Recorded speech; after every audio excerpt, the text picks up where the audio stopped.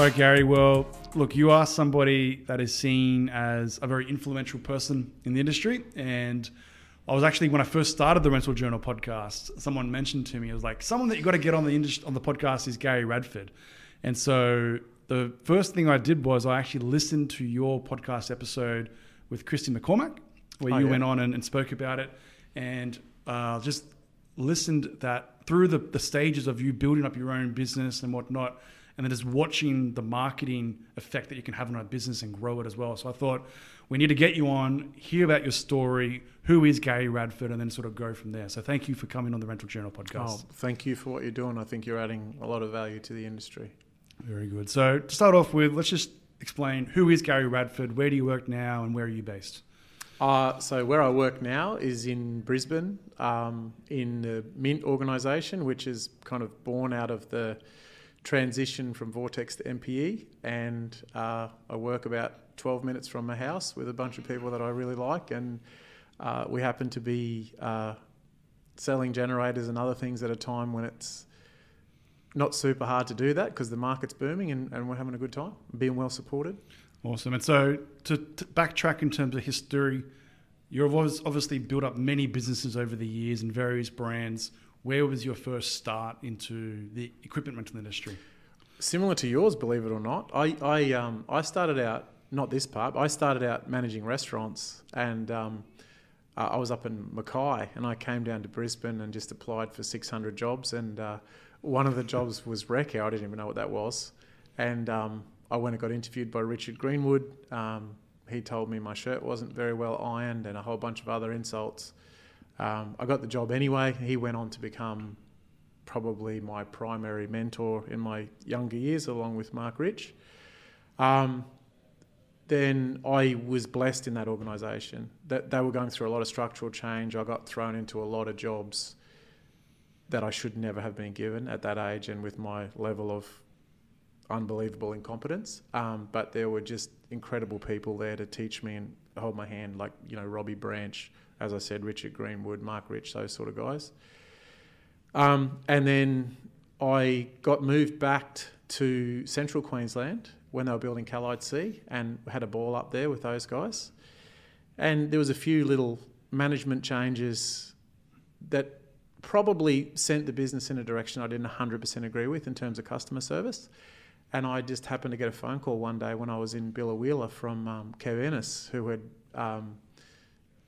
recently been appointed as the sales manager for Dompro, which was Andrew Donald and his excellent father, not that he's not excellent, but his father, Ian Donald, were in charge of, and they offered me a job, and I came down to Brisbane and worked with those guys, and that was an excellent experience. From there, what changed my life was I read Robert Kiyosaki's book, Rich Dad, Poor Dad, and pretty much made the decision that I wasn't going to get where I wanted to get to on wages. And I went out and started a rehire business effectively. So I went and got on the suppliers list with government and semi-government utilities who struggled to get gear. And I said, I'll get you hammers, nails, forklifts, scissor lifts, or whatever. And I used my contacts to basically rehire a whole bunch of gear. And then I also got a gig doing some consulting work to a power business. And those guys had a falling out. I had about, I think, $100,000 cash in the bank. I thought power was a good thing.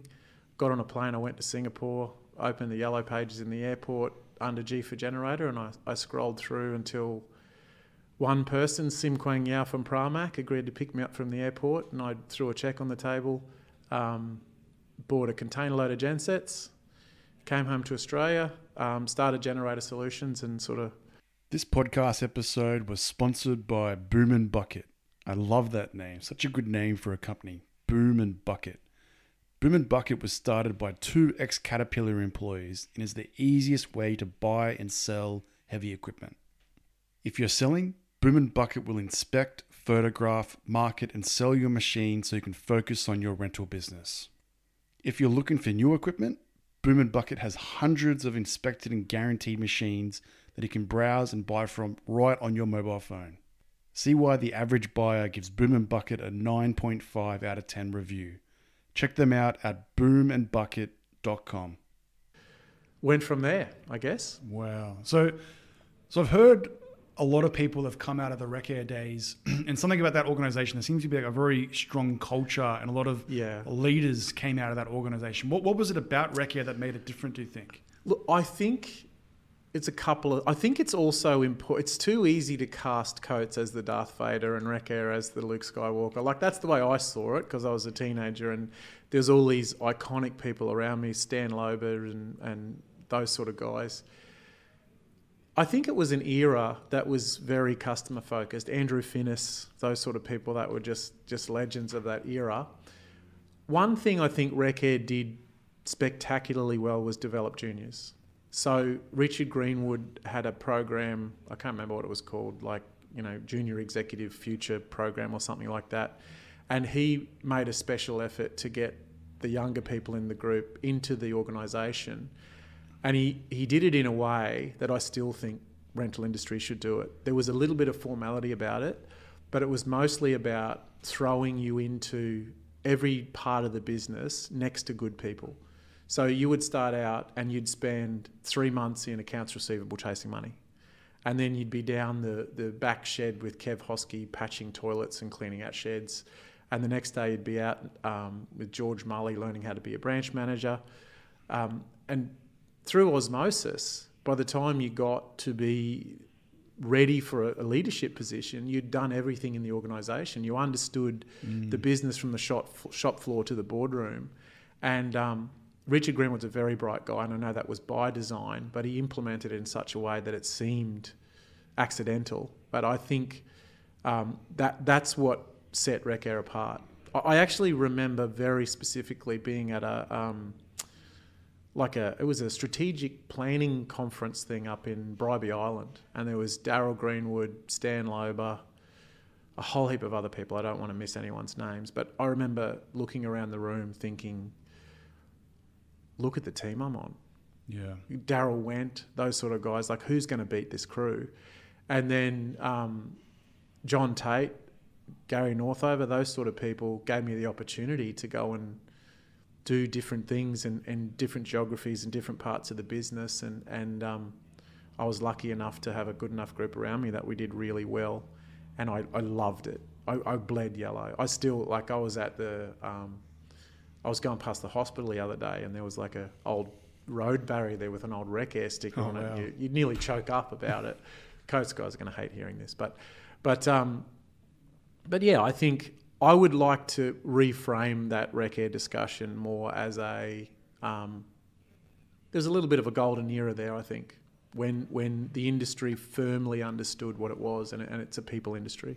You look after your people look after your customer. The rest of it's asset management. It's not that complicated.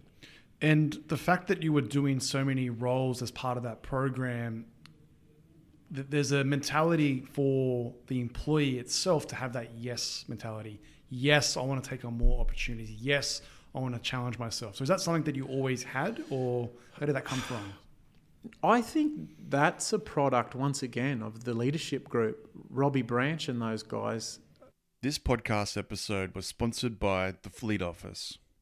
Get away from paper documents and spreadsheets and become more compliant by using a cloud-based fleet management software. Save money by streamlining your hire business and understanding your fleet and utilization better. Create quotes, invoices, allocate equipment and operators to jobs, and easily compare your projected income with your current invoices, making you more profitable. Pre-starts, risk assessments, maintenance, timesheets, dockets, and asset efficiency, all managed on one easy-to-use platform. Learn more at thefleetoffice.com.au. They would just dare you to do it. Like that, and they would believe in you. And when you tripped over, they would point and laugh, but they would pick you up and dust you off, and off you would go again. And I think one of the good things about the rental industry is if you sit around a table with anyone who's been in the industry long enough, all their stories are about the mistakes they made, and those are the times when you kind of come together as a group. So I think it was that the leadership, the innate leadership in the group was such that young people were not afraid to take risks and have a go. And I think also the dynamic of the organisation at the time, which was Brambles owned, was that there was a lot of opportunities. So I stayed at Rec Air for, I don't know, I think 6 years, something like that. But I probably had 8 different jobs in that time and worked across 4 different geographies. I got to be involved in the EMS, development of that EMS program, which went on to be the tool store stuff like what Coates does with Chase. And I was constantly learning and growing and around people that always took time out. An interesting thing for me in retrospect when my career went full circle was Wayne Harding, who passed away a few years ago, who was a Coates icon. And almost like an arch nemesis, I guess, in my mind. He was this big, scary, giant guy from Coates. And when I got to work next to him at Onsite, I realised that same help these young guys get after it existed at Coates as well. So I'm sure there's a lot of people at Coates that feel the same way that the ex-Recarians do. I just think the Recarians are... Sure. The Recarians, in 2 things, they're probably a bit better at telling a tall tale, and secondly, it doesn't exist anymore. So, you know, the older you get, the better you were and all that sort of stuff. Yeah, for sure. So the fact that you went and started your own business with $100,000 and just put it all on the line, where did that come from, and how did you build up to that moment? Stupidity. Seriously. Like, it's what I say to people now who are considering to do their own thing. Do it while you're young. Have a crack. The worst thing that can happen is you learn. You're not going to get any less experienced or talented by taking a risk when you're younger. You're only going to be more valuable either as someone who tried it and it didn't work and you go and become an employee, or what's more likely to happen is you'll probably make a lot of mistakes and trip over and keep going. And I think probably what you're experiencing with this podcast as well, where you're stepping into that entrepreneurial space, is it's like an itch in your brain. And once it starts, once you get that vision, it drives itself.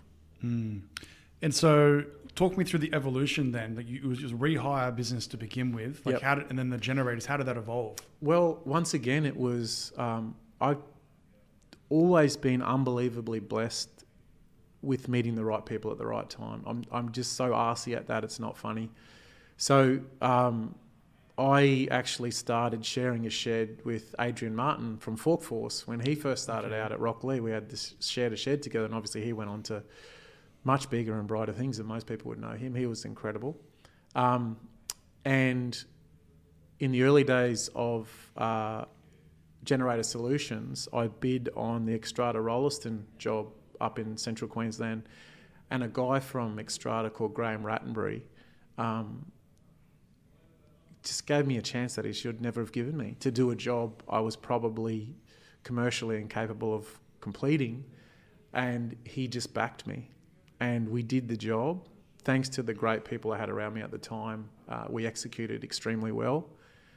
And he just went on this campaign of recommending us to mining companies, and it was just a blessing. Like, we would just get phone calls from BHP and Rio Tinto, and we'd be powering camps, and we'd bring on more and more good people.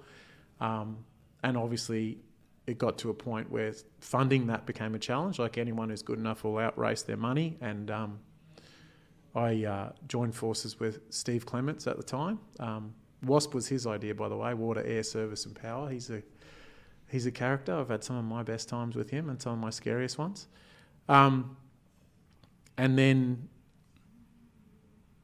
I guess there were other individuals and organisations that just, for some reason, took a liking to us, and off we went. Kennards was a big one. Kennards took a punt on us early. Peter Gibberis from Premier Hire, he came in wanting to expand into generators one day and stood next to me and said, I want to start by buying some used generators. And he said, what do I do if they break? And I said, I'll give you money back. And he shook my hand and backed his big shiny truck in and took a whole bunch of generators away. And Kennards did the same thing. And then we took a punt to go to Western Australia, and people like CBI and those sort of people. Once again, I think everyone kind of likes a entrepreneurial story, if that makes sense. I think if it's sincere and the people around you, including your staff, your suppliers, your customers, feel that there's a degree of sincerity and a degree of competence there, that they want you to have a go. Yeah. Do you know what I mean? I think there's so. Yeah, there's a definitely. little entrepreneur in everyone, and it's kind of like if you're coming up against much larger competitors, which we always are, Australia in particular has a tendency to cheer for the little guy, I think. And you got to back yourself. That's the thing. You said it was stupidity, but then when someone comes along and says, I want 50 generators or 25 generators or whatever it is, and you go, how do we cash flow this? How can we build it in time? And it's just a matter of you backing yourself and then getting the right people around you to help build it, yeah? It is. I think the rental industry is unique in that regard. I'm sure everyone's going to have their own view on this, but the real challenge with rental is it's a grow or die business. You have to keep feeding the beast, otherwise you'll get eaten. And that makes it difficult. You very quickly start to outrun your ability to fund the organisation. You have to make decisions. Obviously, at the age I was then, I didn't have any experience. I didn't know my ass from my elbow at that point. So I got a lot of good advice. And then we finally got to a point where we'd won some really, really big jobs. I think the other thing is because we had a genuine value add model, during that the financial crises, we managed to grow because we were delivering things like fuel consumption benefits and carbon reduction, and because we were independent and scaled, and some of the early decisions we'd made, maybe by accident, for example, to source the equipment directly from overseas where we had margin advantage and things like that, we were in a really strong position during down cycles in the industry, and I think that's the real time where you make your growth. And then so Wasp eventually was sold on to Onsite, I believe? So Next Capital owned Onsite. Wasp was, I think, geez, you forget this after all this time, but I think Wasp was about 65% sales and 35% rental, something like that. Obviously, the rental arm being absorbed into Onsite. A lot of our customers that bought equipment were rental companies, and you had that old dilemma about buying off a potential competitor. So then I created the Red Star brand, and we used that as the capital sales arm, which went on to eventually be sold to JCB CEA. And that was the reverse. These are how incestuous the industry as well is, so that Kev Ennis put me on into Dompra, which was a life-changing thing for me, and I employed Kev into Red Star, which was probably a less positive, life-changing experience for him. And then off we went. And that experience for me would be one of the three big game changers in terms of learning. So Scott McDougall, who I would say, without fear of too much opposition, is the best CFO in the industry. He's the best one I've ever seen. He held my hand through that due diligence process, which was very difficult, but it was a baptism of fire. And I learnt more through that than I'd learned from the preceding 10 years. And then once again, Scott McDougall basically said, and Next Capital were good with this as well, but particularly Scott McDougall said, look, I think if you make 10 decisions in the field with a customer, I reckon you're going to get 7 right. You're going to get 2 that'll be okay, and you'll get 1 failure. So I'm just going to back you. And that reminded me of Rec Air, where it was, go west, young man, we're going to look after you, off you go. So we went and sat in front of projects that were absolutely enormous. I think we spent $90 million on Denyo generators in about a 3-year period, and smashed it. So we had a very specialised sales crew with guys like Craig Watson, who were just such a perfect foil to the stuff that I was terrible at. And once again, customers supported us. Chris Baker from CBI, Len Greenhalgh. You'd go and have dinner with these guys, these relationships that you would build, and they would trust you to do enormous projects. And then the people on the ground in your own organisation would sort of feel your trust in them, in their ability to execute. And it sort of took care of itself. And yeah, it was a great ride. Lou Quistini came on board, which was a person that I learned a lot from. And yeah, on-site was cool, interesting. So you sold Wasp part of the business out, and then Red Star eventually became what it is, and then that sold off. You worked at on-site then for a period of time? I worked for on-site for, I think, a good 6 years. It's probably 2 years more than I should have, which is a good learning for people who sell their businesses, I think.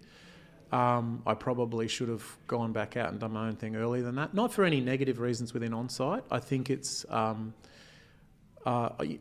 wax lyrical about my theory that a business goes through 3 stages of growth. It starts as a race car, moves into like a Sydney to Hobart yacht where you can sort of step away and trim the sails a little bit. Then eventually it becomes an oil tanker where you're, the likes of Coates and even Rec Air and businesses like that, and on-site today, where they're so big and so hard to turn that your main job is looking out for icebergs. Yeah. And I think maybe the biggest learning I've made in my career about myself, and also when you're recruiting other people, is that people are generally suited to one of those 3 stages of growth. And if you find yourself down the other end of the spectrum than where you're suited, it can become a little bit uncomfortable. Yeah, so talk me through the mentality of building up your own business and then working for an organisation again. Like, was that a big shift that you had to make? Not so much, because I think one of the most interesting things that happens to you once you work for yourself for a long time is you do step outside of the matrix. The idea of hierarchy and chain of command and all that sort of stuff sort of becomes a bit foolish to you in a way, if that makes sense. Like, you still got to respect order and people have got to be accountable, etc. But I think you generally catch this disease that says if it's a good idea, it's a good idea, and we're all in, let's go. And I think that's probably to my point about staying too long at on-site myself. I think that at some point when it becomes an oil tanker, if you throw a racing car guy into that, it's not going to be good for the racing car guy, and it's probably also not going to be good for the organisation, because the racing car guy is going to agitate pretty hard for change and try and keep it racing. So when you got to that 8 years, or was it 8 years at on-site? It was about 6 years at on-site. 6 years at on-site, what then happened? So I moved out, and a couple of years prior to that, I'd started playing around with the idea of the sumo board product, the competitor to Lifeguard, the Jackson business, where Daniel Booby had absolutely changed the industry when it comes to distribution boards and done a great job. And I always had this thought that we could have a briefcase style product that was a little bit easy to move around, basically. It wasn't a massive innovation, but I thought it would work. And I'd played around with that idea in my head for a while, and we'd gone and got it started, and I'd gone to Next Capital and said, look, I want to go and do my own thing. They'd convinced me to stick around for a bit longer. And so when it was time to part ways, I went off and started to do that full time.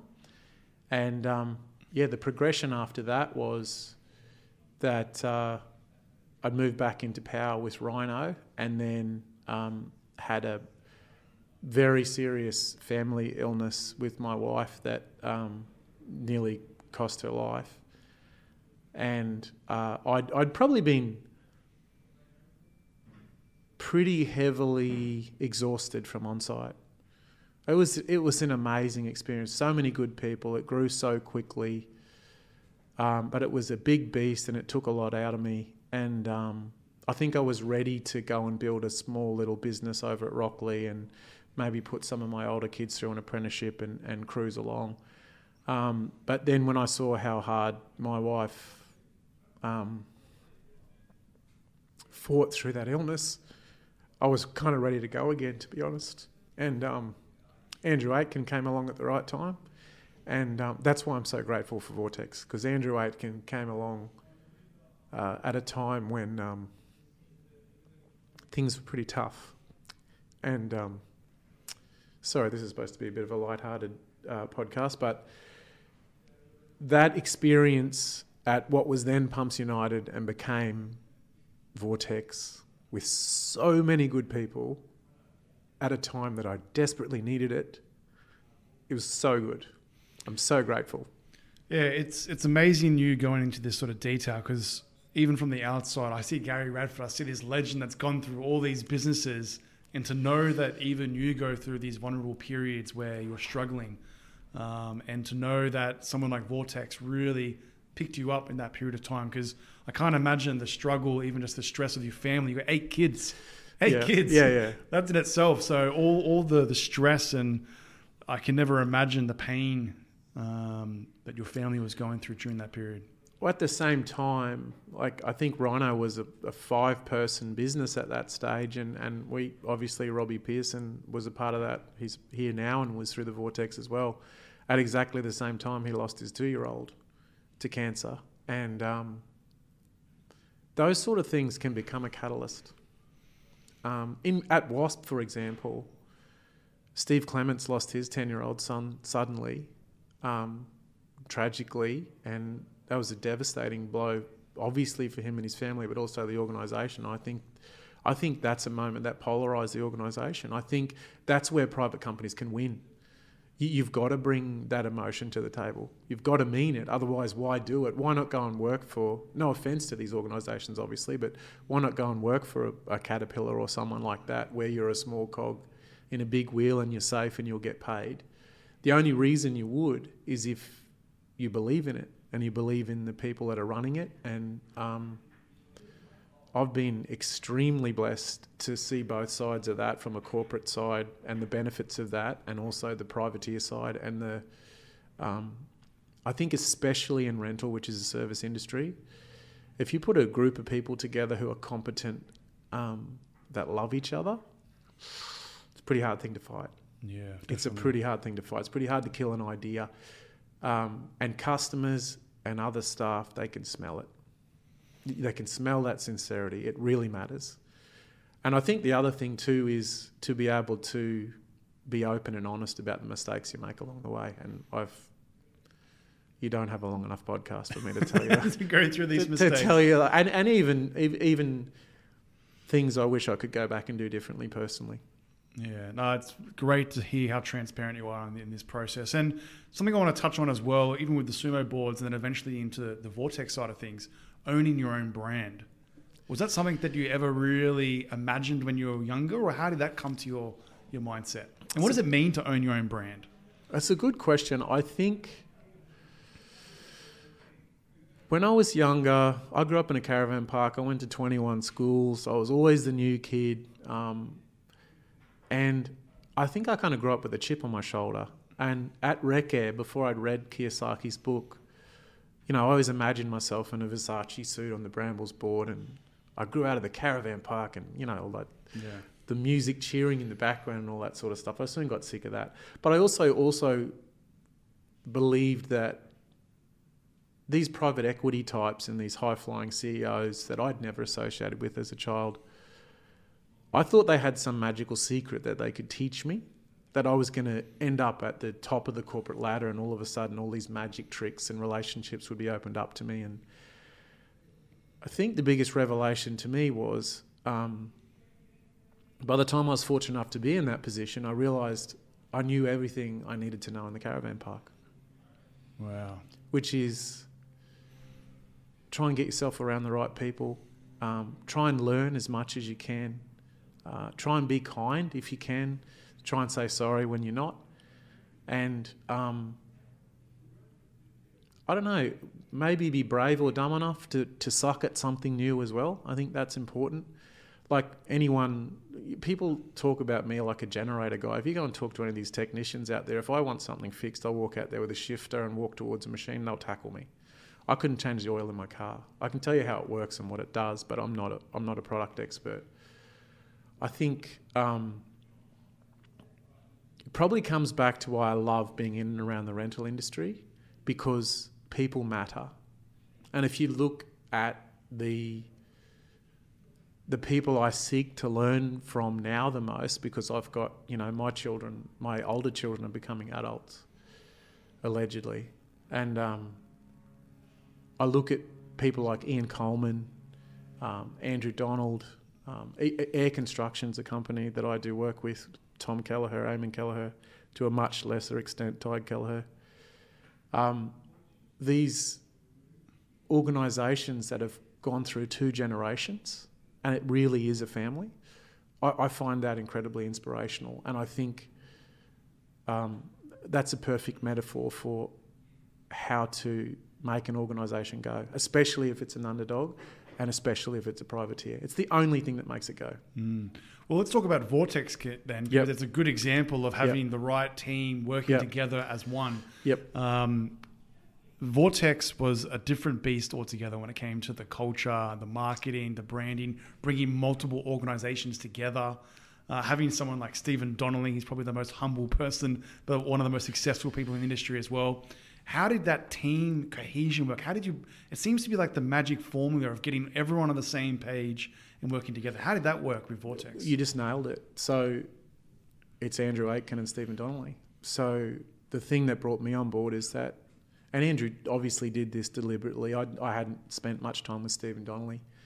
Andrew took me to Sydney and we spent the day with Steve, and he spoke about we spoke about a lot of things, obviously, but the way he spoke about his father and Andrew spoke about his mother made me realise it was the right business, and it flowed from there. And on top of that, Carnegie was an unusually empathetic private equity business as well. No offence to you private equity types out there. But Matt Beach, for example, at Carnegie, obviously Chania, who came on full-time eventually with Vortex, that stuff flows from the top. Like Andrew Aitken is an absolutely incredible human being. You look at what he achieved in his sporting career playing for South Africa, and then translating that into business success. And he will talk to everyone in the organisation. He's the most humble guy you'll ever meet. And I think that just flowed from there. And what the Vortex thing itself specifically was really a lesson that I learned at Onsite. So Onsite bought Wasp and then bought Lou Quistini's business statewide in Western Australia. It really was the coming together of 3 businesses. It wasn't an acquisition by Onsite. And I believe Onsite made a mistake by not rebranding, because it left some legacy issues where some of the Onsite people felt like they were the acquirer, if that makes sense. And that created a little bit of tension. And the discussion reasonably early on about finding a new name for Pumps United to bring all of those organisations together was critical. And that's what Vortex really was. It was, how do we build a common flag? Because all those entrepreneurs stayed in those businesses, which was amazing to me. Dean Hurlstone from Conhurst stayed in. Gil obviously stayed in. Seb's family stayed in. I stayed in. All those entrepreneurs stayed. So all of that staff loyalty they had on the ground and that passion, even though there were some cultural clashes there, which is inevitable when you bring private organisations together. I've got to tell you a funny story that because Andrew Aitken is the most diplomatic person ever, and he has a way of teaching you things that eventually makes you feel stupid, but in the beginning makes you feel special. And he sort of charged me with going away and coming up with a new brand. And I thought, let's keep one of the legacy businesses. And Gil's brand was Vortex. I obviously spoke to the other entrepreneurs and made sure that didn't offend anyone. We spoke about the ground cultures that needed to change to form a new culture. And then obviously the emblem of the fish, which was, the fish means water for the pumping side. It had, the anglerfish has got the light out the front for power. There's all these other things. If you talk to Mark Snook, he gets into some disgusting analogies. But at the end of the day, we put the logo forward and the brand forward. And I remember Andrew Aitken ringing me up and saying, it's great, it's wonderful. I've given it to everyone. They love everything but the fish. And I said, so they love the font. And so Andrew went into bat to hang on to that fish. And what was exciting for me was that eventually that big banner became loved by everyone. That fear the fish thing, that was not around for very long. And the amount of brand loyalty that went into that from the staff that then flowed into the customers and the suppliers. I don't think I've ever seen anything grow that fast and have that much equity in it as a brand. It was really cool. Yeah, that's probably a topic we can talk about on its own. I've never seen such good brand marketing from an organization in this space like Vortex. The Fear the Fish, every week I saw some type of picture or advertising. Forbes Friday. Forbes Friday is a good one that came out. Is that you? Is that a team? Like, where did that come from? How do you get that marketing on point? I think the way I think of it is the reason it takes a team to make a business work is you can get people who are good at creating a story. And I think I'm pretty good at that. I'm good at creating a story and synthesizing a message. You've also got to make it real. So if you take Forbes Friday, for example, that's a cool thing. People really engage with that. Also happens to be that Mark Forbes is a legend. He's incredible. He's so good at his job. He's a lovely human being. And so in order for... I guess it goes into talking about the difference between a logo and a brand, right? A logo is a sticker on the roof. A brand is what goes into it. So in order for Fear the Fish to have worked, it had to be true. I think it's that simple. I think everyone meant it. And I keep trying to distill the real success of that organisation. And I still go back to that thing I learned at Rec Air with old blokes daring young blokes to charge over the hill naked at the enemy. And I look at that and I think Andrew dared everyone to have a go. And then, especially when COVID started, we did a thing called Operation Zombie within the organisation. And that was, everyone's going to panic now. We don't know what's going to happen. We can't go and see our customers. How do we rally the troops and make more people know that Vortex exists than ever before? How do we be brave in a crisis? And I think that was about throwing the gauntlet down to the older heads in the group, the Brendan Donaldsons, the James Sebbs, the Mark Snooks, to lead. Because there was a plethora of talent of young people in the organisation. You got Shayla there, Shayla Schultz now, Clint White. They both won Turbo Mega Awesome Rental Guy of the Year or whatever it was, and they deserved it. And a lot of other people on the ground that are too many to name. And I think daring those older heads to lead and motivate those young people is what made it work. And I think if you follow that naturally up the river, it starts with people who have a sincere desire for people to succeed, like Andrew Aitken and Stephen Donnelly. Stephen Donnelly really means it. He really means it. I know you've interviewed him, but he's actually a good person. Andrew Aitken is a good person. Gil Milton is a good person. Just vegetarian. He's not. I didn't say he's not a good guy. He's a good person. But the last thing I'll say on that, I don't want to go on about it too much, but the last thing I'll say, obviously the crew that was around me as well, like real close to me, my immediate group, the Robbie Pearsons and the John McCormacks and those guys.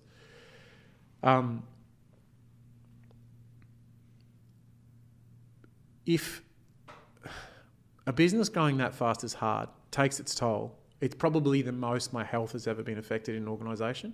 I loved it, but it was hard. It was really fast. Yeah, I wanted to hone in on your branding. Okay, and, sure. And your branding and what it means to own your own brand. Sure. So just to give context, when you have your own brand that you own, what does that mean and what's the difference compared to just partnering with an OEM? Okay. Well, it obviously means that you're protected.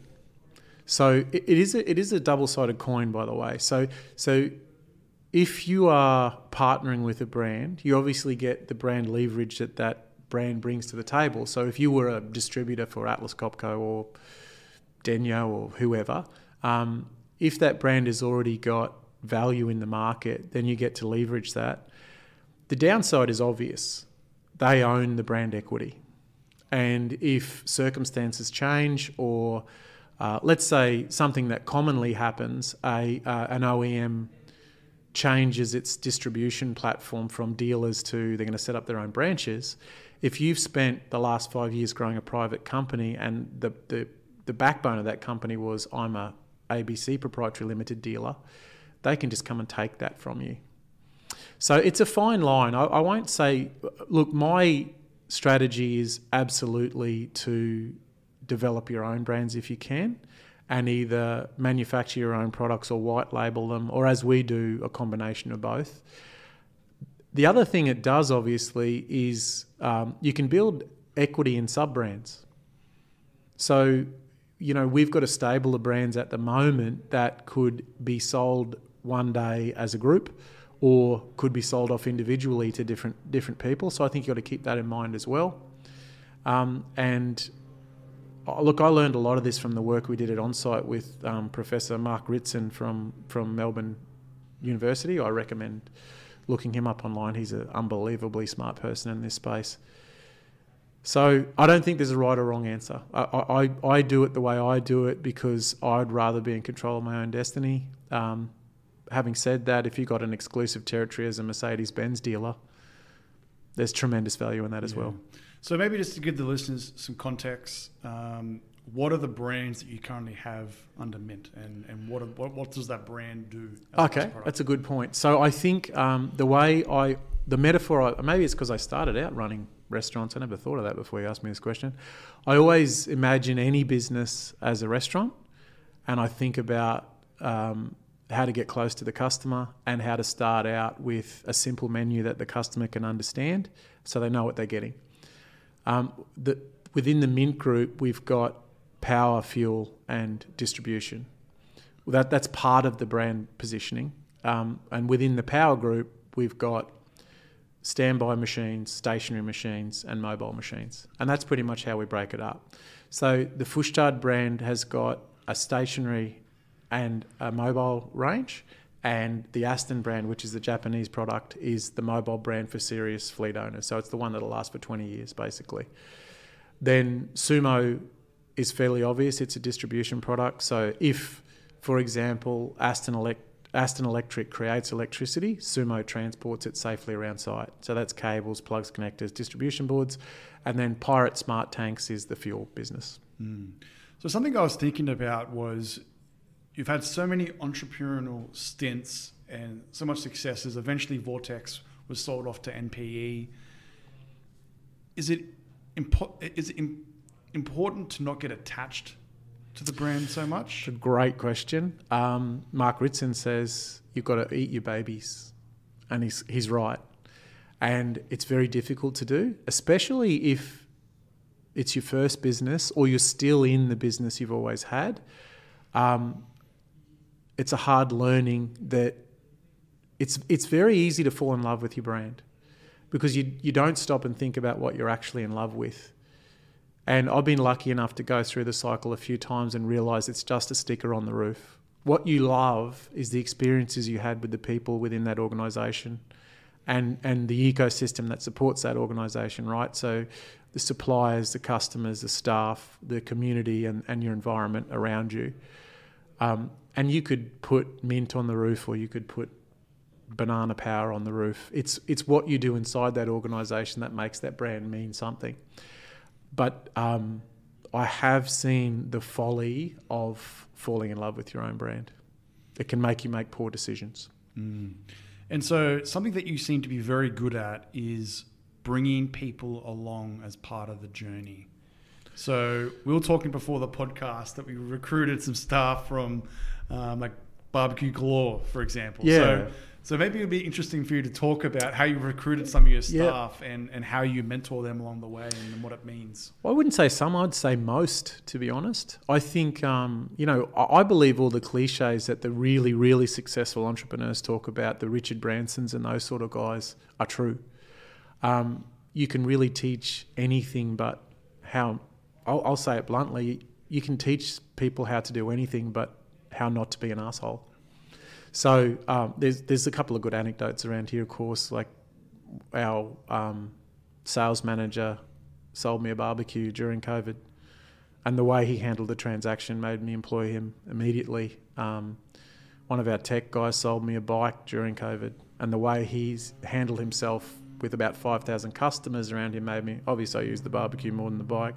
But I think if you find people that have the right attitude towards other people,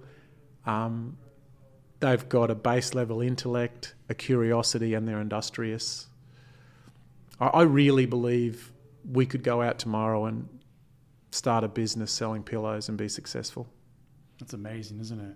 Well, I just think it's true. I think you can get the technical knowledge if you've got the right culture. The right culture's hard to develop. It's even harder to maintain. And it's that box 3 rule that we really brought in at Vortex that changed the game. And that's an old principle. I won't bore the Vortex people. I get so bored hearing this. But essentially, if you imagine 2 axes, and on one axis you've got a person's competence, and on the other axis you've got the person's cultural alignment, right? So basically one axis says, are you good at your job? And one axis says, are you an arsehole or a nice person? You end up with 4 boxes. Box 1 is someone who's not culturally aligned and not particularly competent. Very easy to do, you get rid of that person. Box 2 is someone who's not yet competent but very culturally aligned. You train that person. Box 3 is a person who's extremely competent but toxic. And then box 4 is a competent person who's culturally aligned. And, if a business is to go well, you're constantly trying to get the box 4s to move into a bigger job where they become a box 2 again and learn, and to pull the box 2 behind them. The hard person is the box 3. And I see that undo businesses every day. It's such a powerful observation that if you talk to any person that has a job and you explain to them that a box 3 person is someone who's really good at their job but they're just a prick, nearly everyone has one person come to the front of their mind. I've actually heard this. I was listening to, I think, a TED Talk. Yep. And someone was saying at every business you can walk in and say, point to the arsehole. Yep.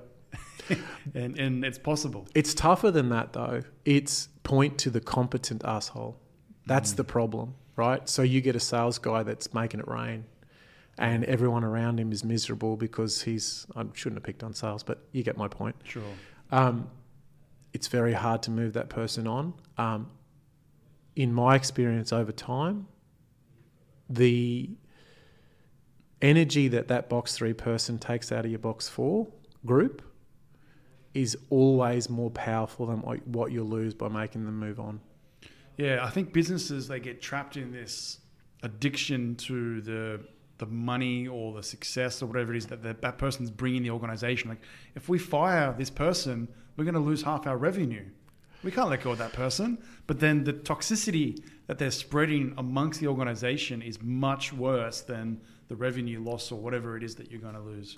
The real problem is the box 4 people tend to be the ones that don't complain. So you can't see it.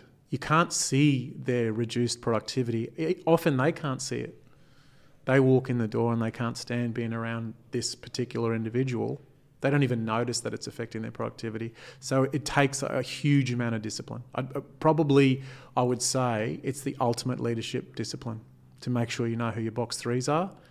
Just under that would be the old adage, which is true, that in any organisation, this has been proven in studies, 10% of your people are doing 50% of your work. Make sure you know who they are because they know who they are. And I think you'll find at the moment with a big crunch in terms of supply chain and a shortage of staff, organisations that are turning over a lot of people are realising the pain of that. You've got to make sure you lock down that 10%. They've got to know that they're valued. They've got to have a long-term career progression plan. They've got to have incentives in place that make them stay for reasons that aren't just money. Yeah, and I think you only realise that when they leave. Absolutely. It's the same. I guess it's kind of 2 sides of the same coin, right? You only realise how toxic someone was when they leave. And if you don't do your job properly, you only realise how powerfully influential someone was in your organisation when they leave. Yeah, it's a real challenge to manage the culture of an organization. Especially, I was thinking about it just then, the fact that you said if you went downstairs with a wrench to try and to repair something, there's business owners that can repair it and they micromanage everyone. And so if the toxicity starts at the top, that's an even harder problem to change, yeah? Well, one of the really cool concepts that I learned at Vortex was from Jason Mance, who was the HR person there.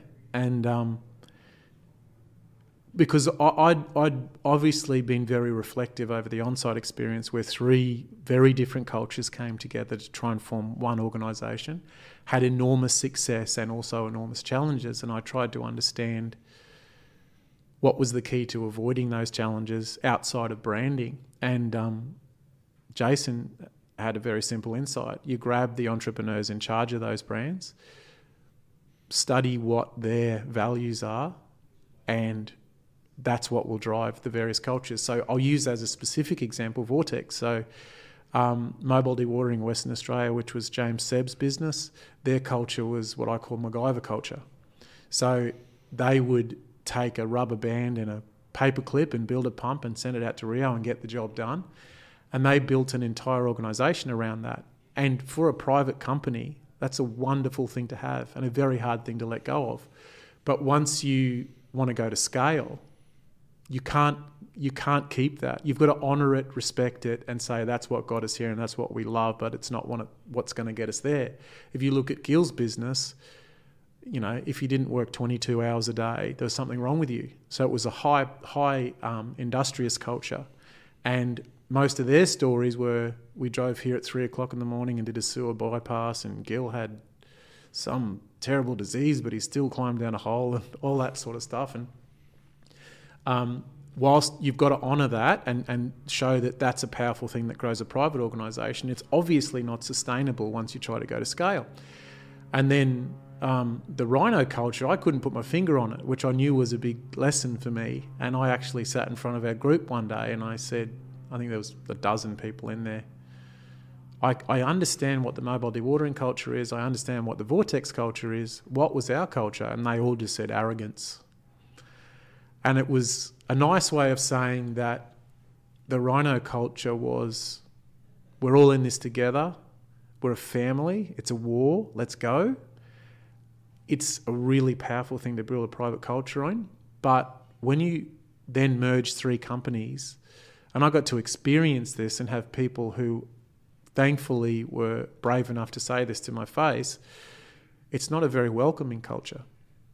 So you're either part of the team or you're not. It's very binary. It's very black and white. So when you bring those organisations together, getting the entrepreneurs to sit around a table, talk about and I guess celebrate the virtues of their historical culture that got them to where they are, and then recognise and formally make a list of values that you'll need to go forward is critical. Yeah, some great advice. And I guess we didn't touch on it earlier. Eventually, Vortex Group of companies would be sold to NPE. Yep. So that process, that for me, that sort of came out of nowhere, but obviously there's a lot of lead up to it. So no, it did come out of nowhere. Yeah. I think it was an inspired acquisition. I think the background of NPE is a really interesting story. If you look at Lottie Namola and what he did with selling his business to United in America, and then the REL acquisition, I think he's just pretty good at that. I thought we had 2 years left to go at Vortex, to be honest, at least. It was never a secret within Vortex, by the way. We were owned by private equity, right? If you're owned by private equity, at some point you're going to sell. It came earlier than I thought, and I think whilst Vortex got a good multiple out of that deal, I think NPE got a bargain as well. So, and it was very fast. Like NPE executed on that flat out. They slapped green stickers on the roof and it was done. So it was very clinical and well executed. Yeah, no, it did seem like it came out of nowhere. And then merging like those 2 organizations together, I can imagine it being a challenge in a way, because Vortex, as I said, was this beast that was just growing and branding, and NPE I saw as more this stable organization that was there, being larger than Vortex. So then merging, obviously we're not part of that now, but I can imagine that being interesting, trying to keep that culture, but then having the person actually acquiring it to have that culture that they've already built up over time. 100%. So, and obviously I was up front with Stephen Donnelly and Andrew in the beginning that when we did get to exit, I definitely wasn't on board to go to the next step as I did with Onsite. I'd kind of learned my lesson from that. I wanted to be extremely helpful during the transition and then go off and do another thing. So I can't really comment on the integration because I wasn't a part of it. And when you interview Gil, I'm sure he'll have some good insights on that. But that organisation still seems to be growing like a weed and like a weed. And they've got enormous capability. They've got enormous scale. There's some big privateers in the market now, like the Yuans, Yuan's not so much a privateer anymore.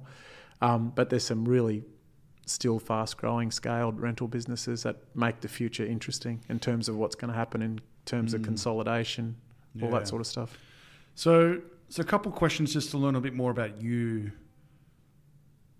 Obviously, you've mentioned some pretty tough challenges that you've gone through. Don't make me cry again. I want to set the waterfalls on, but like you mentioned, you've made a lot of mistakes along the way. Is there some mistakes or challenges that you can talk about that you think would be really valuable for other entrepreneurs or business owners or even just staff members that could learn from?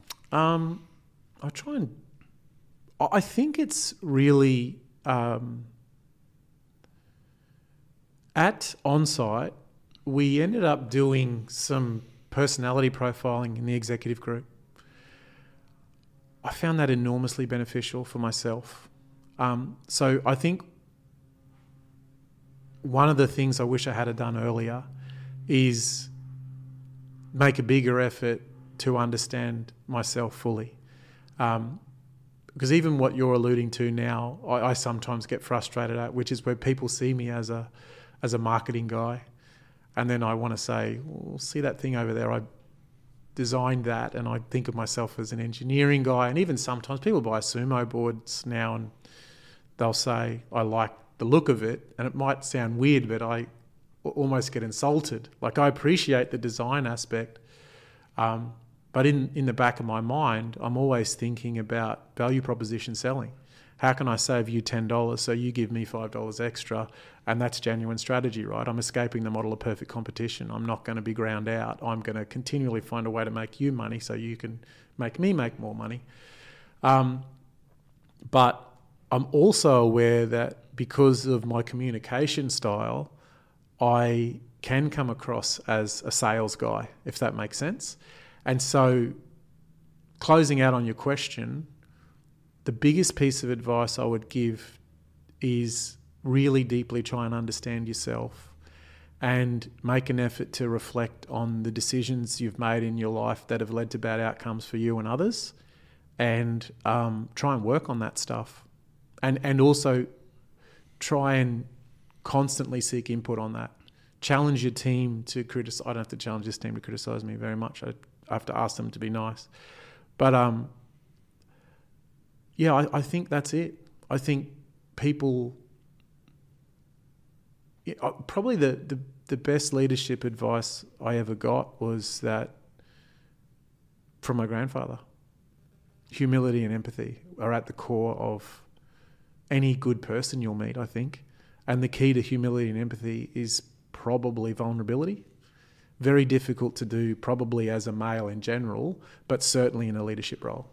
And I think the trap that people fall into is they want to carry their team up the hill. And what they miss is that the only thing that doesn't show weakness and emotion is a machine. People don't trust machines. So if I could go back and tell myself that, I would say open up more about when you're struggling, let your head noises out a bit more, and you'd be surprised how much people connect with that. Yeah, they realise that you're just a real person, a genuine person, and it builds culture. Well, I think more importantly, you realise that they don't suddenly not respect you as a leader. They actually trust you more. They go, well, because we're all the same, right? You got the facade and the darkness, or however Carl Jung explains it. But the number one thing we've got in common is those fears and doubts and uncertainties that creep into our head as our head hits the pillow at night. Everyone has that. I've never met anyone that doesn't. I've never had a meaningful relationship with another person, professionally or personally, where being open about that hasn't added value to the connection. And I think whilst that sounds a little bit fluffy, even if you want to look at it from a purely analytical perspective, business is very simple. It's about extracting the discretionary effort of your people. And in order to be able to do that, you have to be able to trust each other. And in order for them to trust you, they have to see you as, they have to identify with you. They have to see you as a vulnerable human being. I think it's hard for a lot of leaders to show that vulnerable side. And they probably see it as, if I show that I'm struggling or I show a weakness, that the organization or my competition or my customers are going to think that I'm weak. Plus it becomes pathological and it spreads, right? So then you get a group of executives who are all scared to be vulnerable. They look around the room, no one else is being vulnerable. They start sniping at each other. You get this internal conflict. My brother, when he joined Vortex, he said something extremely insightful. He looked around the room and, look at who we had on our team. It was like American Dream Team. There's Andrew Aitken, Stephen Donnelly, and the list goes on. There's 30 people there that are dominant industry professionals with extensive experience. And my brother said, we got two big guns on our hips. And if they point it out all the time, we'll win. If they start pointing in, we'll lose. Really powerful insight. And I repeat that often. If you're in an organisation, you're having a conversation about something, stop and ask, is this us pointing our guns in or we're pointing our guns out? I love that. It's very good. It's the only smart thing he's ever said. You're funny. So to finish off, how does Gary Radford define success? You've obviously gone through a lot in your life so far with what you've just described. But when you sit back and you think success, what does it actually mean to you?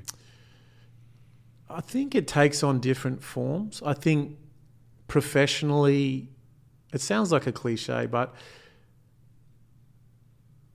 if I look at the people that have come through organisations that I've been lucky enough to be involved in and the success that they've gone on to have, I feel immensely proud of that. And I can't help but think that the cultures that we developed influence their future success and vice versa. Like, it was this constantly evolving cycle that someone of fundamentally good quality comes into an organisation, makes that organisation's culture better, that culture rubs off on them and they take it out somewhere else.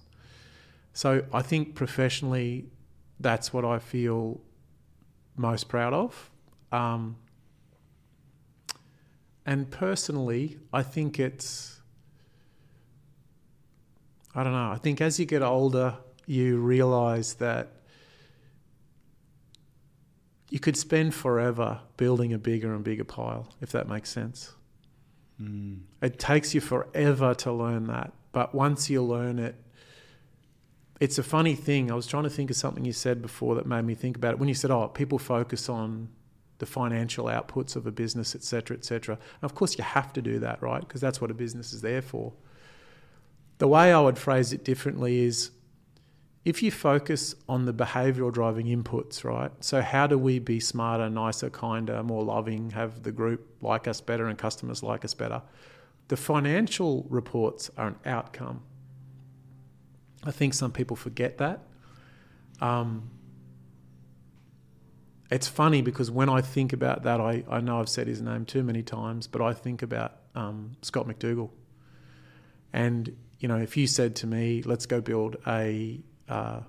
actually go build an oil tanker rental company, the first person I'd hire would be the CFO. Give me a financial guy that cares about people and understands sales and understands the value of customers. So, that was a long way of not answering your question. No, you did answer it. And I did have a follow-up question, because having 8 kids, I have one and I don't have time. So How do you manage building up these businesses with 8 kids and still have time? Like, how do you manage your time? It's easy. They've got to eat. It's a good motivator. If you don't work, they don't eat. No, but seriously, just to clarify that, I had 6 kids on purpose and then twins accidentally, so I'm not some cult leader. Even though 6 kids is already a big family. 7 kids is a mental illness. I don't know what 8 kids is. Everyone has that challenge. Everyone has that challenge. It's the fundamental challenge as a business person. It's what unites everyone, I think. I think it's the reason for safety. It's the reason for wellness. It's the reason for culture. I know towards the end of some of the stints I've had in bigger organisations, I've allowed the pressure of work to make me a poorer father and a poorer husband and a poorer friend.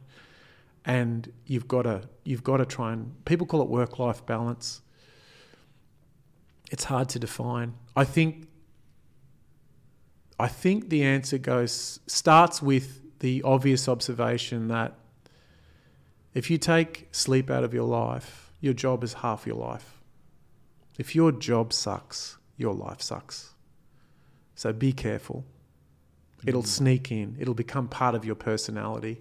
The resentment you take home from being in a business that either doesn't appreciate you or even something less insidious like you're a racing car guy in an oil tanker is just not a good fit.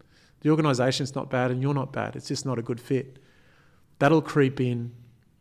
And I think bringing it full circle, the learnings I took from nearly losing Jules and, sorry, you got me going again, and definitely Robbie's son dying, was that you got 3 parts to your life. It's like an engine. You got your personal life, your career, and your physical health.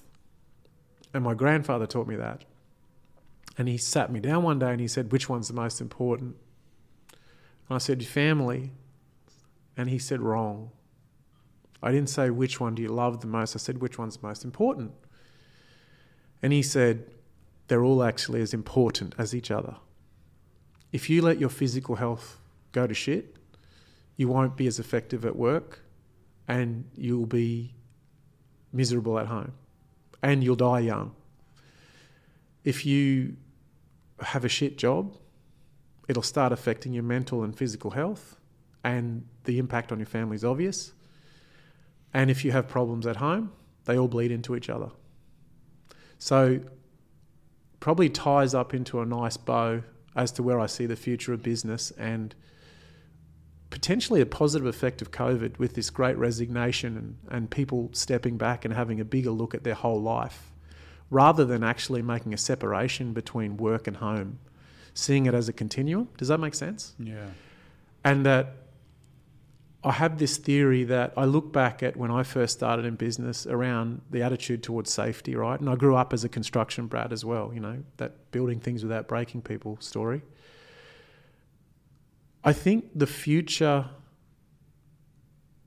of industry in general and perhaps the expansion of safety and HR is into a word that I hate, but I'll use it anyway, which is wellness. And I think our industry and the construction industry and related fields, mining, should be proud of the journey, the safety journey that the organisations went on, where today most businesses would be able to sincerely put a sticker on the wall that says you've got to go home in the same condition you came to work. I think the next challenge to organisations is how do we send people home in better shape than they came to work? How do we actually incorporate their personal life and understand that it's a critical part of your organisation?